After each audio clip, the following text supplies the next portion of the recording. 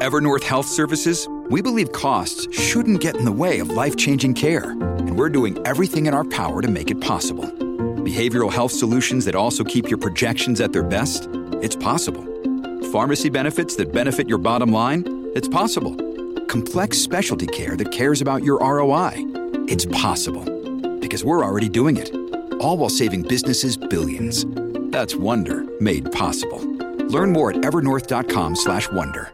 Another day is here, and you're ready for it. What to wear? Check. Breakfast, lunch, and dinner? Check. Planning for what's next and how to save for it? That's where Bank of America can help. For your financial to-dos, Bank of America has experts ready to help get you closer to your goals. Get started at one of our local financial centers or 24/7 in our mobile banking app. Find a location near you at bankofamerica.com/talktous. What would you like the power to do? Mobile banking requires downloading the app and is only available for select devices. Message and data rates may apply. Bank of America N.A., member FDIC.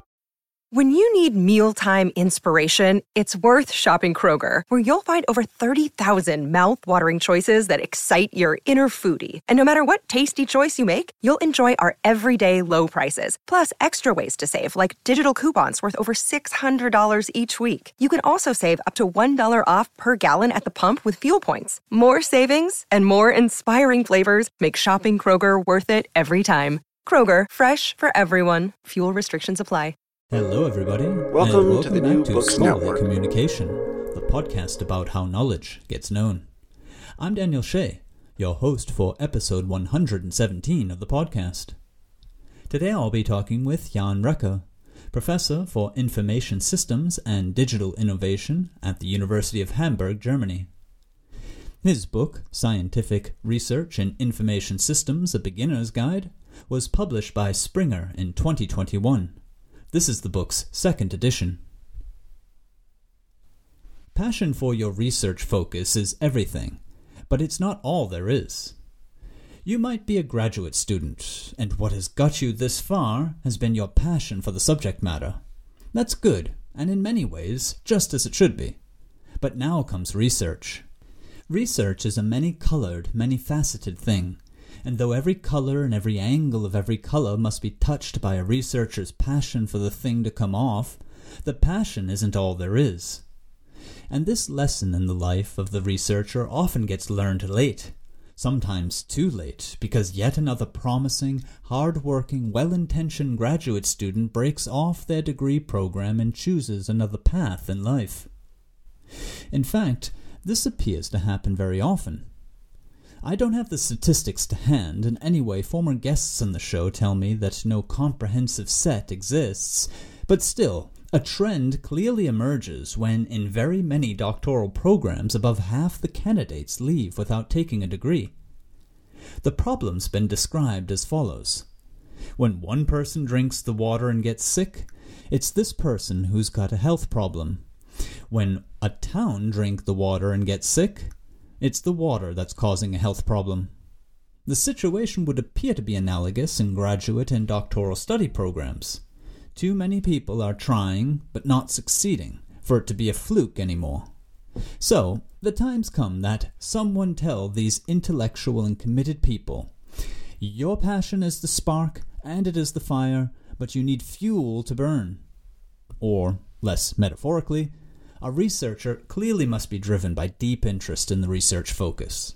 But the researcher will only ever arrive at reliable results, at advancements in knowledge, at a job and career even, when that researcher learns about scientific inquiry, about research methods, about communication and peer review and publishing. Now, there are other things I might add to this list, such as learn about education and teaching, or learn about collaboration and leadership. But the three named above, science, method, publishing, are already quite a lot. And anyway, these are the primary means of every individual researcher's work on knowledge problems. Note I say means, because again, the energy driving the work remains the passion. But without the means, the research won't come off. Not anyway in the sense of a scientist truly helping a research community to ask the right questions and to seek more accurate and more adequate answers. Basically, if a researcher is untaught in the means of research, his or her excellent abilities, His or her storehouse of knowledge will serve no one, not even themselves. But that's the sad truth. And it's my opinion that that's also why so many people are leaving their graduate and doctoral programs. They are taught about their subject matters, but they are taught little, often shockingly little, about how to research their subject matters.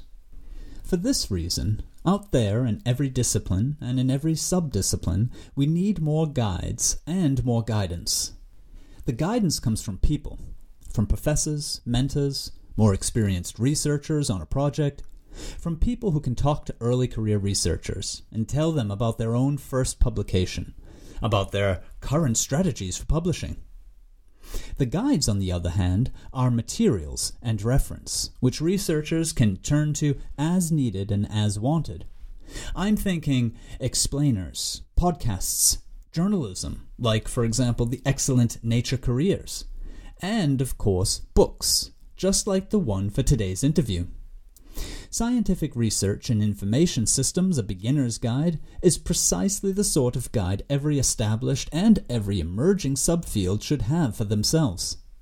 With guides of this caliber, I am sure far fewer students would feel overwhelmed by the realities of researching, because we have seen it's one thing to love the knowledge, and another thing altogether actually to contribute to the knowledge. Basically, today's book by Professor Jan Recker gives to the novice researcher the means to apply their passion to the work of advancing knowledge. So, let's begin today's episode. Jan Recker and Scientific Research. Hi Jan, welcome to Scholarly Communication. Hi Daniel, thanks for having me. It's a great opportunity. That's great. I wanted to just sort of carry right on there from the intro about this contrast between what early career researchers, people doing their masters, even down into the BA level, are learning about their subject matter, right? I mean, if you think of biology or chemistry or information science or any other fields, you think of the content versus what they are learning less of, or in some cases very little of, how to research that subject matter, which turns out to be quite significant in their skill set as they move on in their career as researchers. Yeah, absolutely. I mean, to me, this is the great paradox, and and also one of the biggest issues that I see to this day. I've certainly experienced it in my own time. You know, if you think about it, I've done a Bachelor of Science and a Master of Science. And then I moved on to do a PhD, right? So a doctoral research degree. And the reality is that by the time I started the PhD, and probably some years into that experience, I had no idea what that actually meant. And this is with 2 science degrees to my name. So you would wager that at that time, people know what it means to do research on the subject, not just to know something about the subject. And that was baffling to me. And that was a big learning experience for me as when I was a student. And to be very honest with you, I mean, now I've been a professor for almost 2 decades, or in this business for almost 2 decades. I think this is still the big problem to this day. So I don't know whether it has improved a lot, to be honest. Yes, this is a perennial topic on this show. I've spoken with very many people on the idea of what are PhDs being taught and what should they be taught. Of course, you know, in the sciences, everybody's time is limited. We're dealing with complex subject matter and very difficult long-term studies at times. But yes, there is a trade-off to be made there. Maybe this is something that you could sketch out for us briefly in the air. If you have, I know you have opinions on it, and your book addresses it as well, as to any kind of a ranking beyond the content of the field of the things that a researcher entering as an early career researcher really has to have under their belt. Well, I mean, this may come across as a little bit too generic, but I think one of the key things is passion and intellectual curiosity, the desire to know and to learn something and to figure out something that we may not know yet, right? So this sounds a little bit too generic, of course, but I think it's really important. And I'll tell you why this is important. If you think about a typical doctoral degree program, so where early career researchers really learn the tools of the trade and learn the processes and learn the methods and all that sort of stuff. And of course, they're meant to undertake a study of their own. And such a program, depending on the country that you're in, takes anywhere between 3 to 4, 5, 6, 7 years. That's a very long time to be spending on one topic.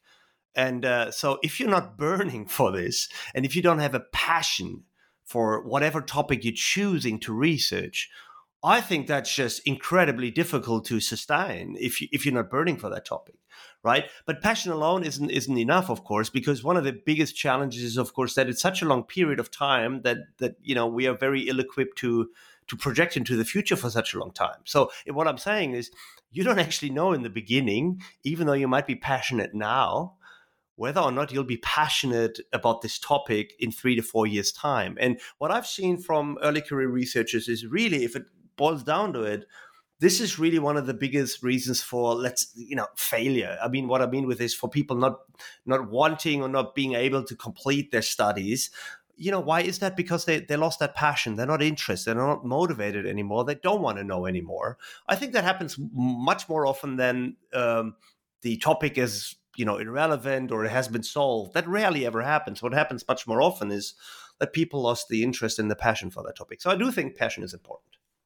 I think that is, I wouldn't say that's all too general or, too hard to get our hands on. I agree very much. I mean, as my listeners will know, I help scientists write, and I'm in a computer science department at the moment. And it just occurred to me this or last week, walking down the halls where they have hung out different posters on from conferences that they've been to and so on, and I know the sorts of papers that they're writing, it just sort of dawned on me looking at those posters. I was like, wow, they are revolving around these very narrowly similar topics, always. And I don't mean that in a bad way. It just fascinated me. I thought, wow, the dedication and the enthusiasm that's involved in that.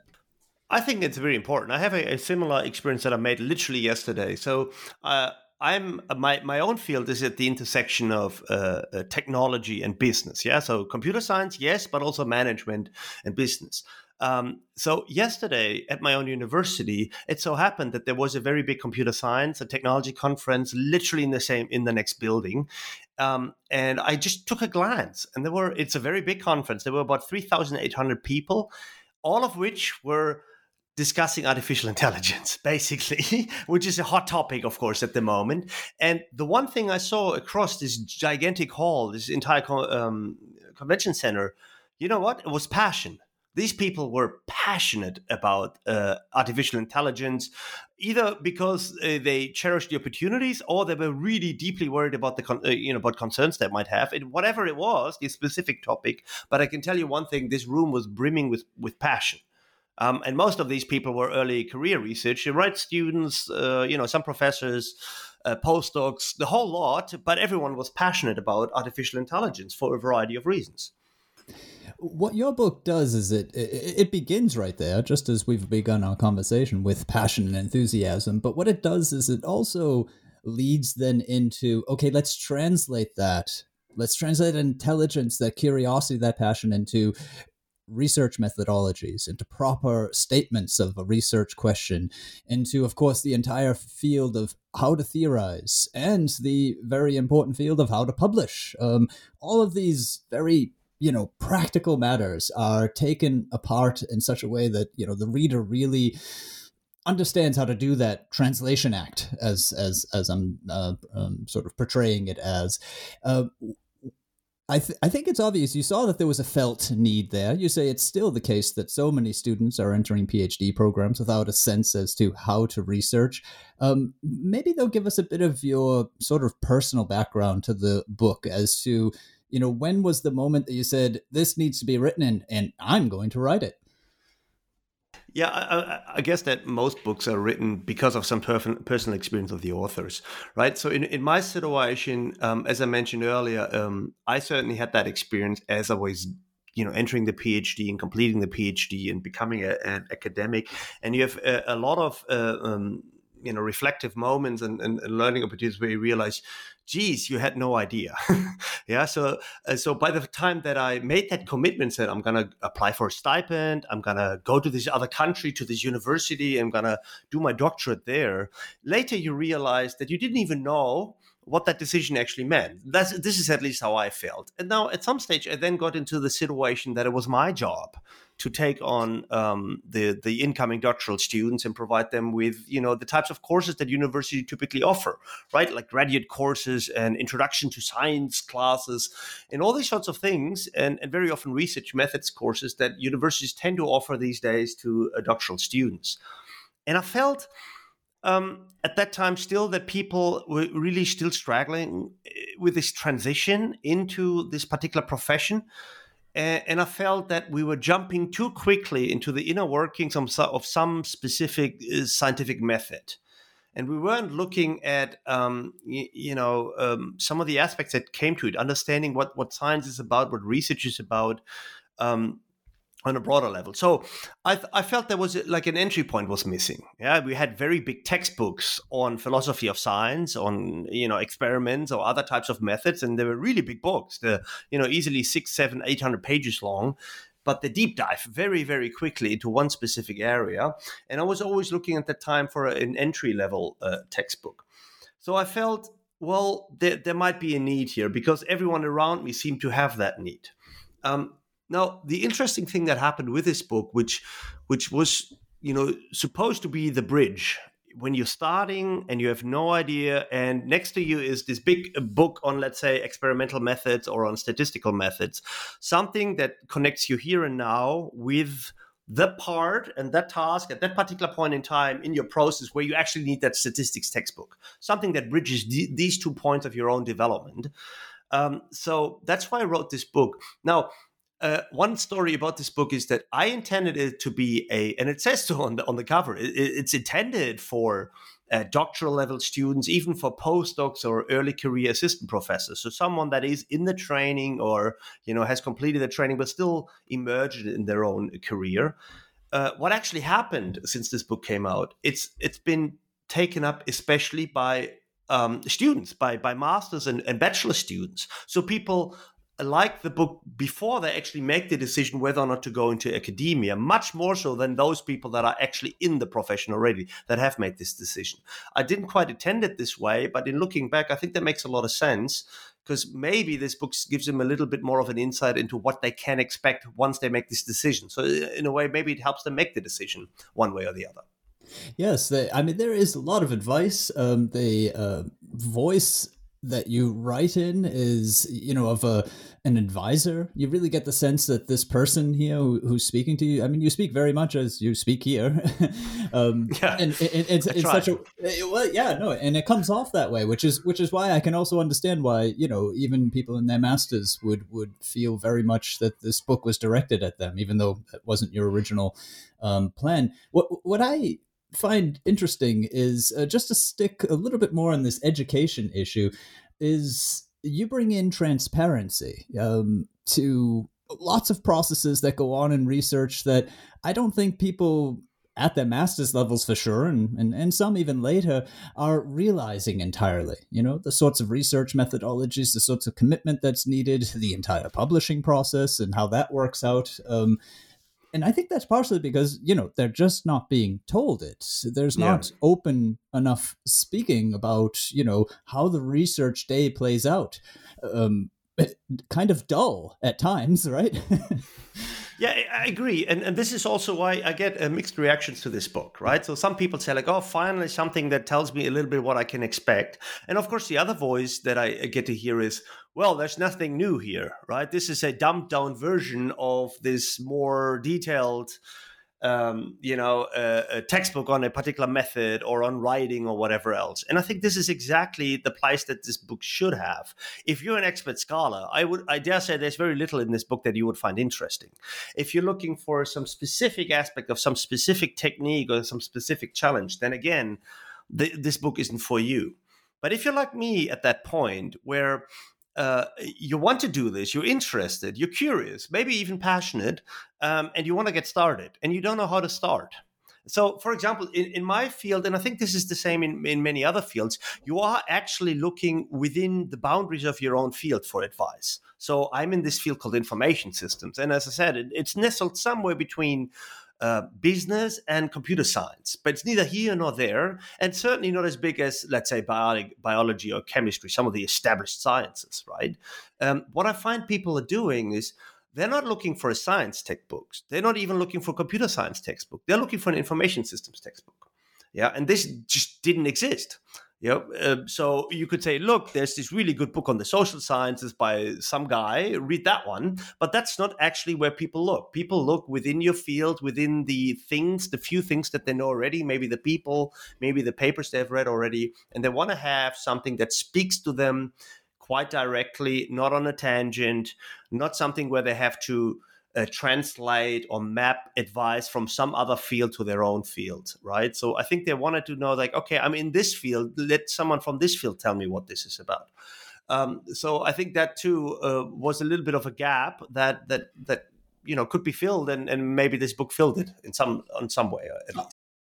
Your brain needs support, and new Ollie Brainy Chews are a delightful way to take care of your cognitive health. Made with scientifically backed ingredients like Thai ginger, L-theanine, and caffeine, Brainy Chews support healthy brain function and help you find your focus, stay chill, or get energized. Be kind to your mind and get these nootropic chews at ollie.com. That's OLLY.com. These statements have not been evaluated by the Food and Drug Administration. This product is not intended to diagnose, treat, cure, or prevent any disease. I think it very much does, and that's something also that I referred to there in the introduction. Very many emerging fields, interdisciplinary work, such as information science, the information sciences, could really use a book like this, because I agree. I think, people who are working through their masters or considering a PhD, they would like to know these things, but they would like to know them also a bit directed at their interests. Yes.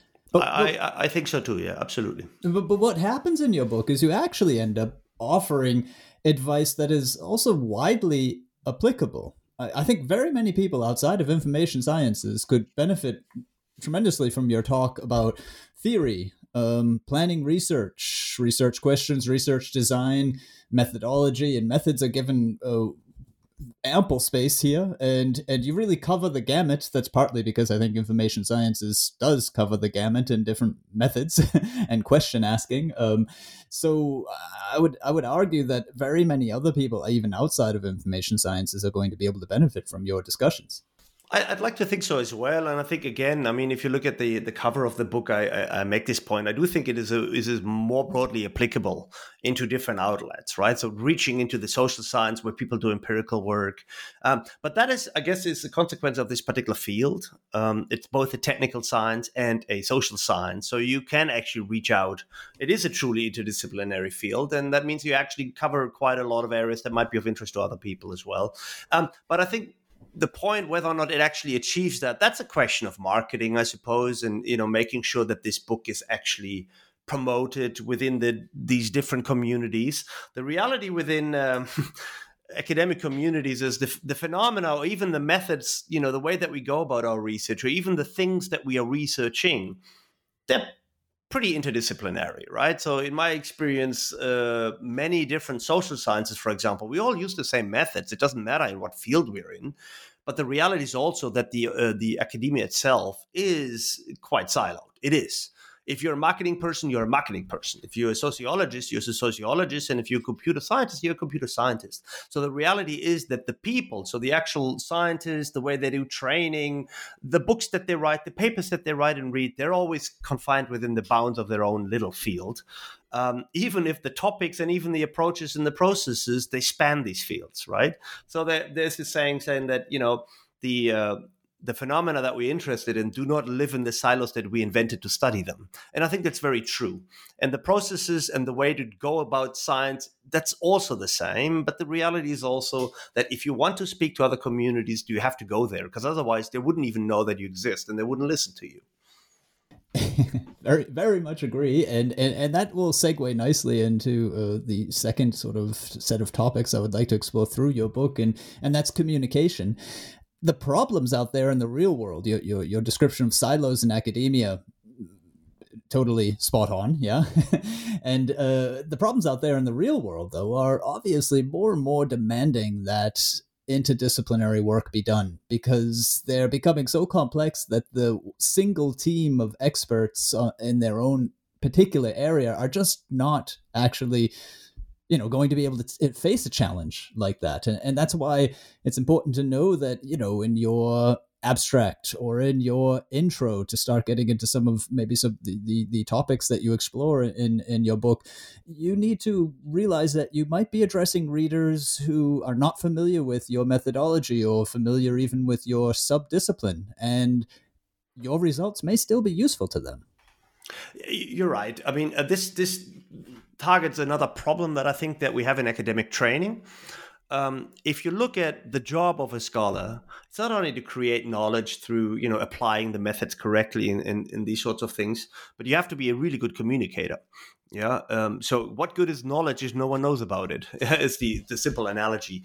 That means there's this saying that every scientist has to be a really good writer, because through writing papers and books, this is how we communicate, right? This is the format that historically we've used to communicate with each other, to document our knowledge and our findings and so forth, right?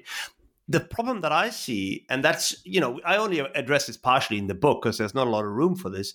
The problem that I see is that when we train emerging scholars, we train a lot of methods. So we basically creating people that are really good at doing research. But how many universities do you know that actually have communication courses for academics, that have publishing or writing courses for their PhD students? I've started doing this in my own university, that we have a course for PhD students that's not about their methods, it's not about their theories, it's about writing their articles. But if you look at the advice that's out there, you'll find probably 95% of method textbooks, but how many books on communication and writing are there for academics? So this is an aspect that is really crucial to your career, in fact, and to be an effective scholar, but it's one that we actually don't teach. And it's so integral to the research process. I mean, we could even start all the way back where you do, very early on in the book. You situate it just where it belongs in the area of methodology, the role that the literature plays in the research process. So we haven't even gotten to the point of writing yet, but how do you read? And I think this end of communication which is a sort of interpretation, if you like, is often overlooked. Absolutely, yeah. So, I mean, one of the key ideas about science is this incremental contribution to the body of knowledge. And usually when in the book, I try this a little bit, and when I talk to students, it's like, okay, what does that actually mean? Well, it means you first need to know, what do we know already? What is it that we know, and what is it that we don't know? And then you have to figure out how you can do a study that adds a little bit to what we know. What we know is usually written down. These are the books of papers and the stacks of papers and books that we have about a particular topic. So every scientist has to read, and we read a lot. And again, we don't actually teach people how to read very well. And I would say it this way: the very successful academics, they're really good readers. So they have a way of not necessarily going, front cover to back cover on every single book and reading every line, but they have a way of very efficiently and correctly, of course, identifying the key points and the key points that any one paper or any one book makes. And that's a great skill to have, because otherwise there's a lot of stuff to read. I mean, you can be busy all the time reading, and that's not going to get you anywhere, but you can also know not read. So you have to find of reading very effectively and very efficiently. And the way that I always say this, I don't know whether you would agree with this, I always say that, look, if you're reading an academic article or an academic book, that's completely different from you reading the latest Grisham novel. These are not the same reading processes. No, I entirely agree. They differ drastically, and yet I've said this often on this show, that when people talk about good writing or what it is that you should be able to do with text when you're a scientist, and they meet someone like me who's outside of the field of sciences, my background is the humanities, they immediately start talking about not the literature, but literature, right? I'll get asked things like, John Grisham novel, or, latest novelists and so on. And you see there already this misconception that's involved in the reading. The scientist that you just described, who knows how to extract the information, where to look, and also how to interpret it and to realize its significance. I mean, these are some of the central reading techniques that are needed by a scientist. They don't really translate over into novel reading very well, do they? No, absolutely not, right? And I agree. And I don't really have I don't know whether I could formulate good advice on how to actually do that. The only point I could do is stressing is how important that actually is, and that over time you need to become good at this. So the reality is, of course, same reading and writing. Well, I think most scholars, we learn that over time by doing it and failing with it for thousands of times. Yeah. So very few of us are gifted readers, and very few of us are very gifted writers. Those that are, I do think they have an advantage in science. So they're not the better scientists, but they understand the literature better, or they can communicate better. And these are really key techniques, right? And I'm just hoping, or was hoping with this book a little bit as well, is that can't we do more to help people develop these essential skills a little bit easier, a little bit earlier, a little bit better than what I had to do, which is try, fail, do it again, fail, do it again, do it again, and over time you eventually learn. So surely there must be a better technique to teaching than, doing and failing. I very much believe there is, and try to practice it also in my own work. And I think you provide there and what you have to say about how to read the literature very, key advice. This comes back to also some recent research in the science of science, where basically the practice of science is put under the microscope, and people figure out what makes good leadership in a lab, what makes an impactful paper, and so on. And there's something that's talked about, which is Q factor, and it really just translates as into the ideas that are in your field. Who are the people who just seem to consistently translate them into impactful work? And I think what you're saying is one of those factors. It is the ability to read well, to recognize which literature matters. I think so. And I do think this is as I said, like some of us have that skill for a variety of reasons, but regardless of whether you have it or not, it can certainly be learned. So I don't know. For example, I come from a family that for some, they're not academics. None of them has ever been an academic, but for some reason we've always read a lot. And so I'm reading a lot, whether or not it's for my job or not. So I do appreciate John Grisham, for example. He's my favorite author.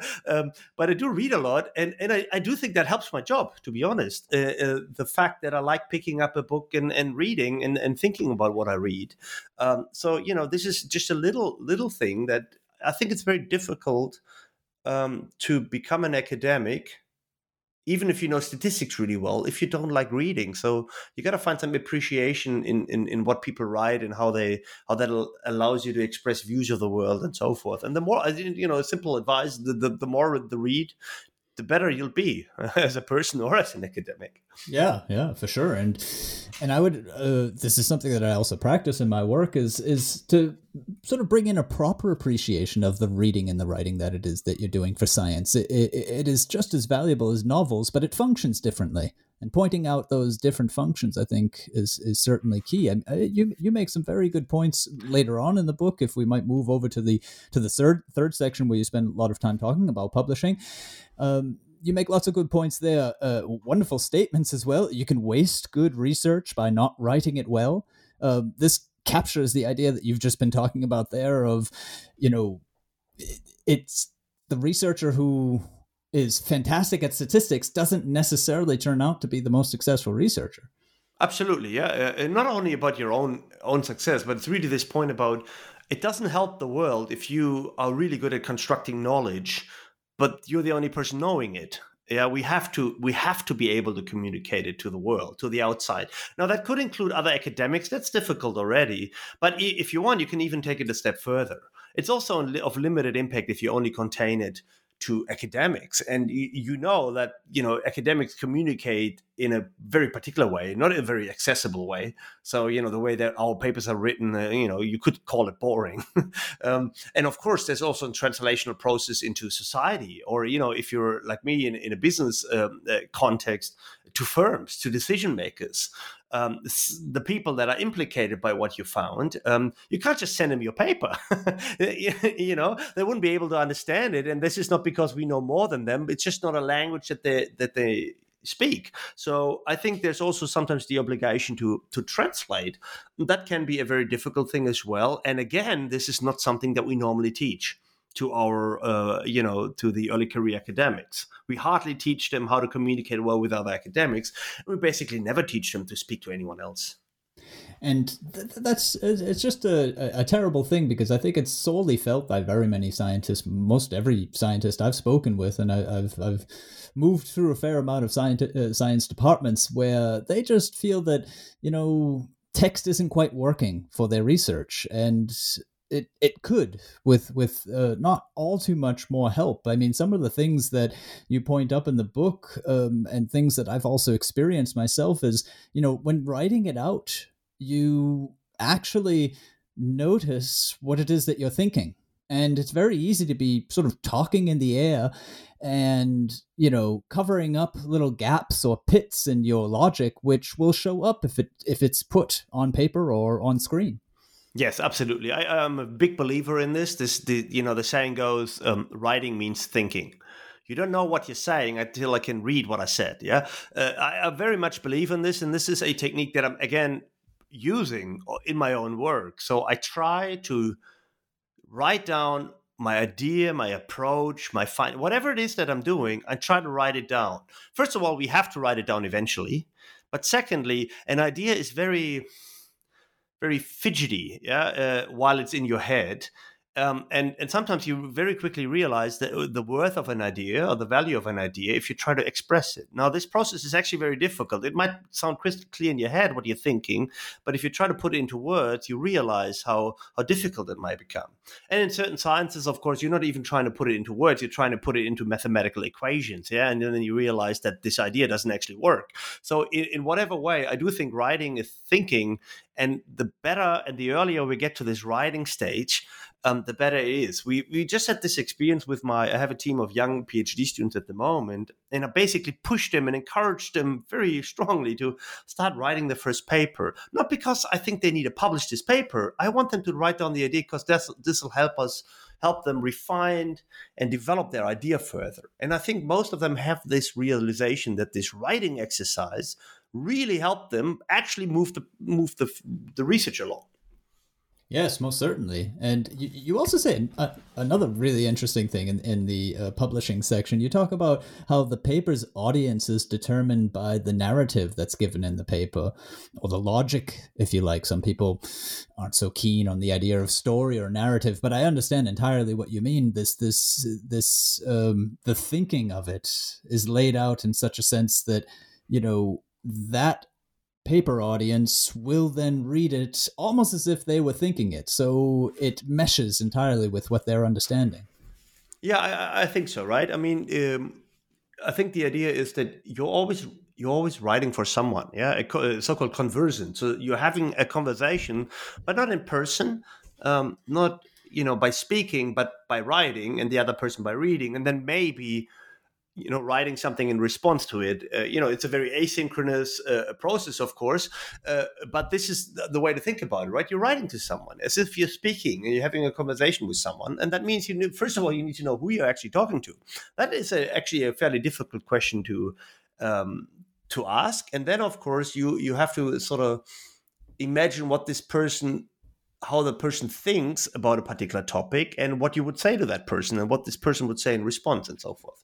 So it's a difficult technique, I think, but this is effectively what we're doing. Academics converse with each other through writing, through the papers that they write, and they inspire other people to write and do some research in response, and then eventually we'll get a response in writing through another paper. And this is how this conversation, iterates, and this is how we build up knowledge through these conversations that we're having through written papers and texts.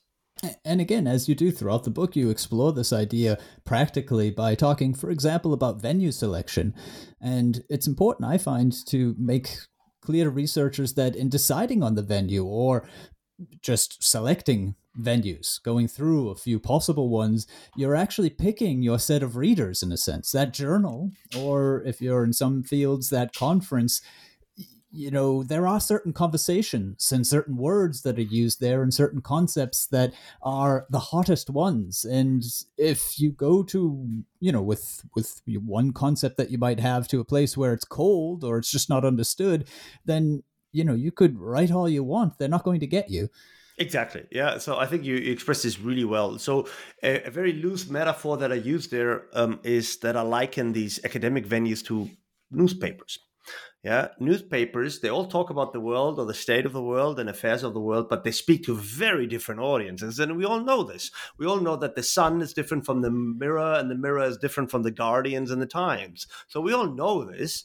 And I think academic venues or outlets, whether it be conference proceedings or actual journals or books, they're much the same way. We talk about the state and affairs of the world, but we're a particular community that has their own language, their own interest, and sometimes even their own biases and preferences, just like the readership of, the Mirror, the Sun, the Times, and the Guardian, and so forth.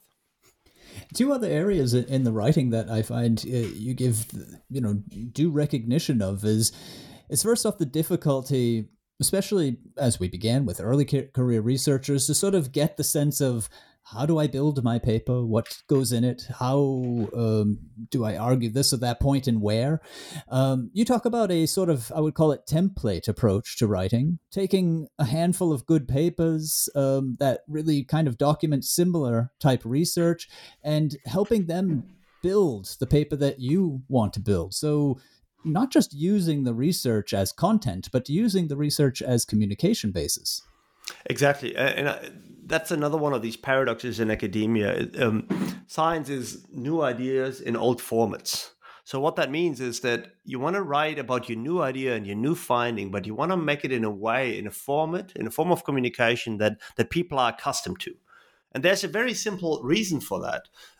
If you have a new idea expressed in a very new format of communication, a paper that looks very different too, well, then people first have to understand how you're building your argument.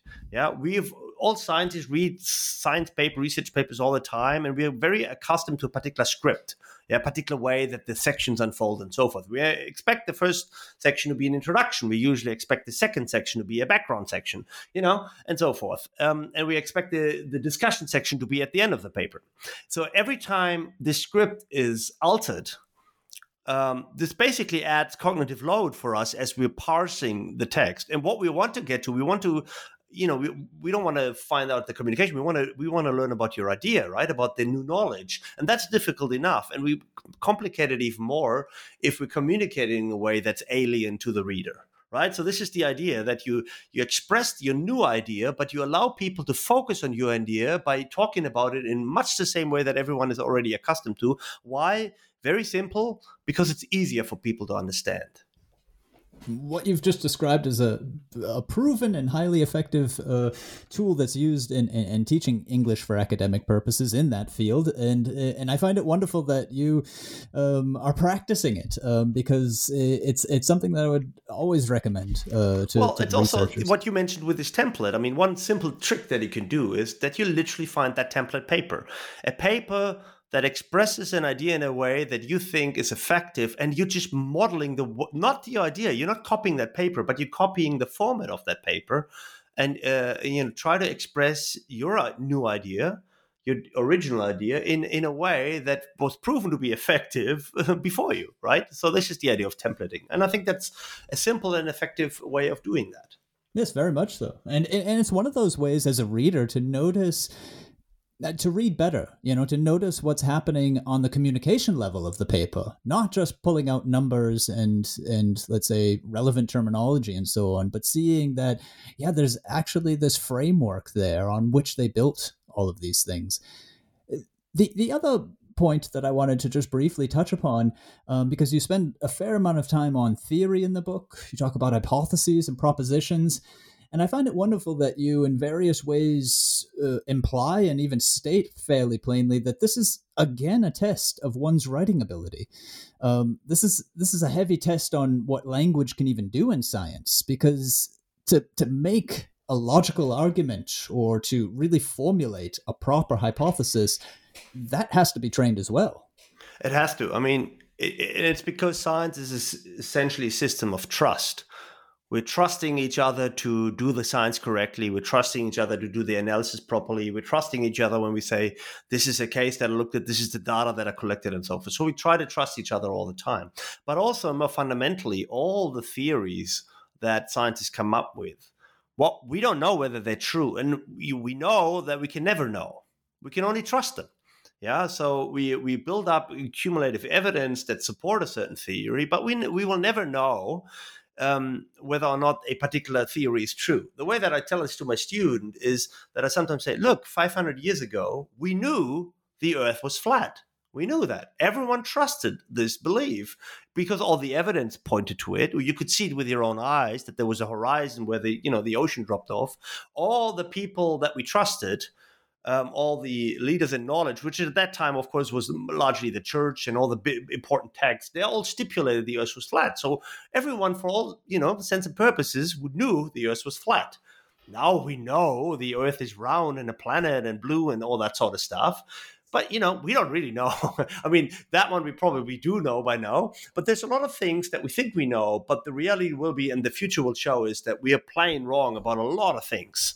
So this healthy skepticism in science is important, but it also highlights how important it is to communicate well, because this is the only mechanism we have for building trust. Trust in my theory, trust in my data, trust in my findings.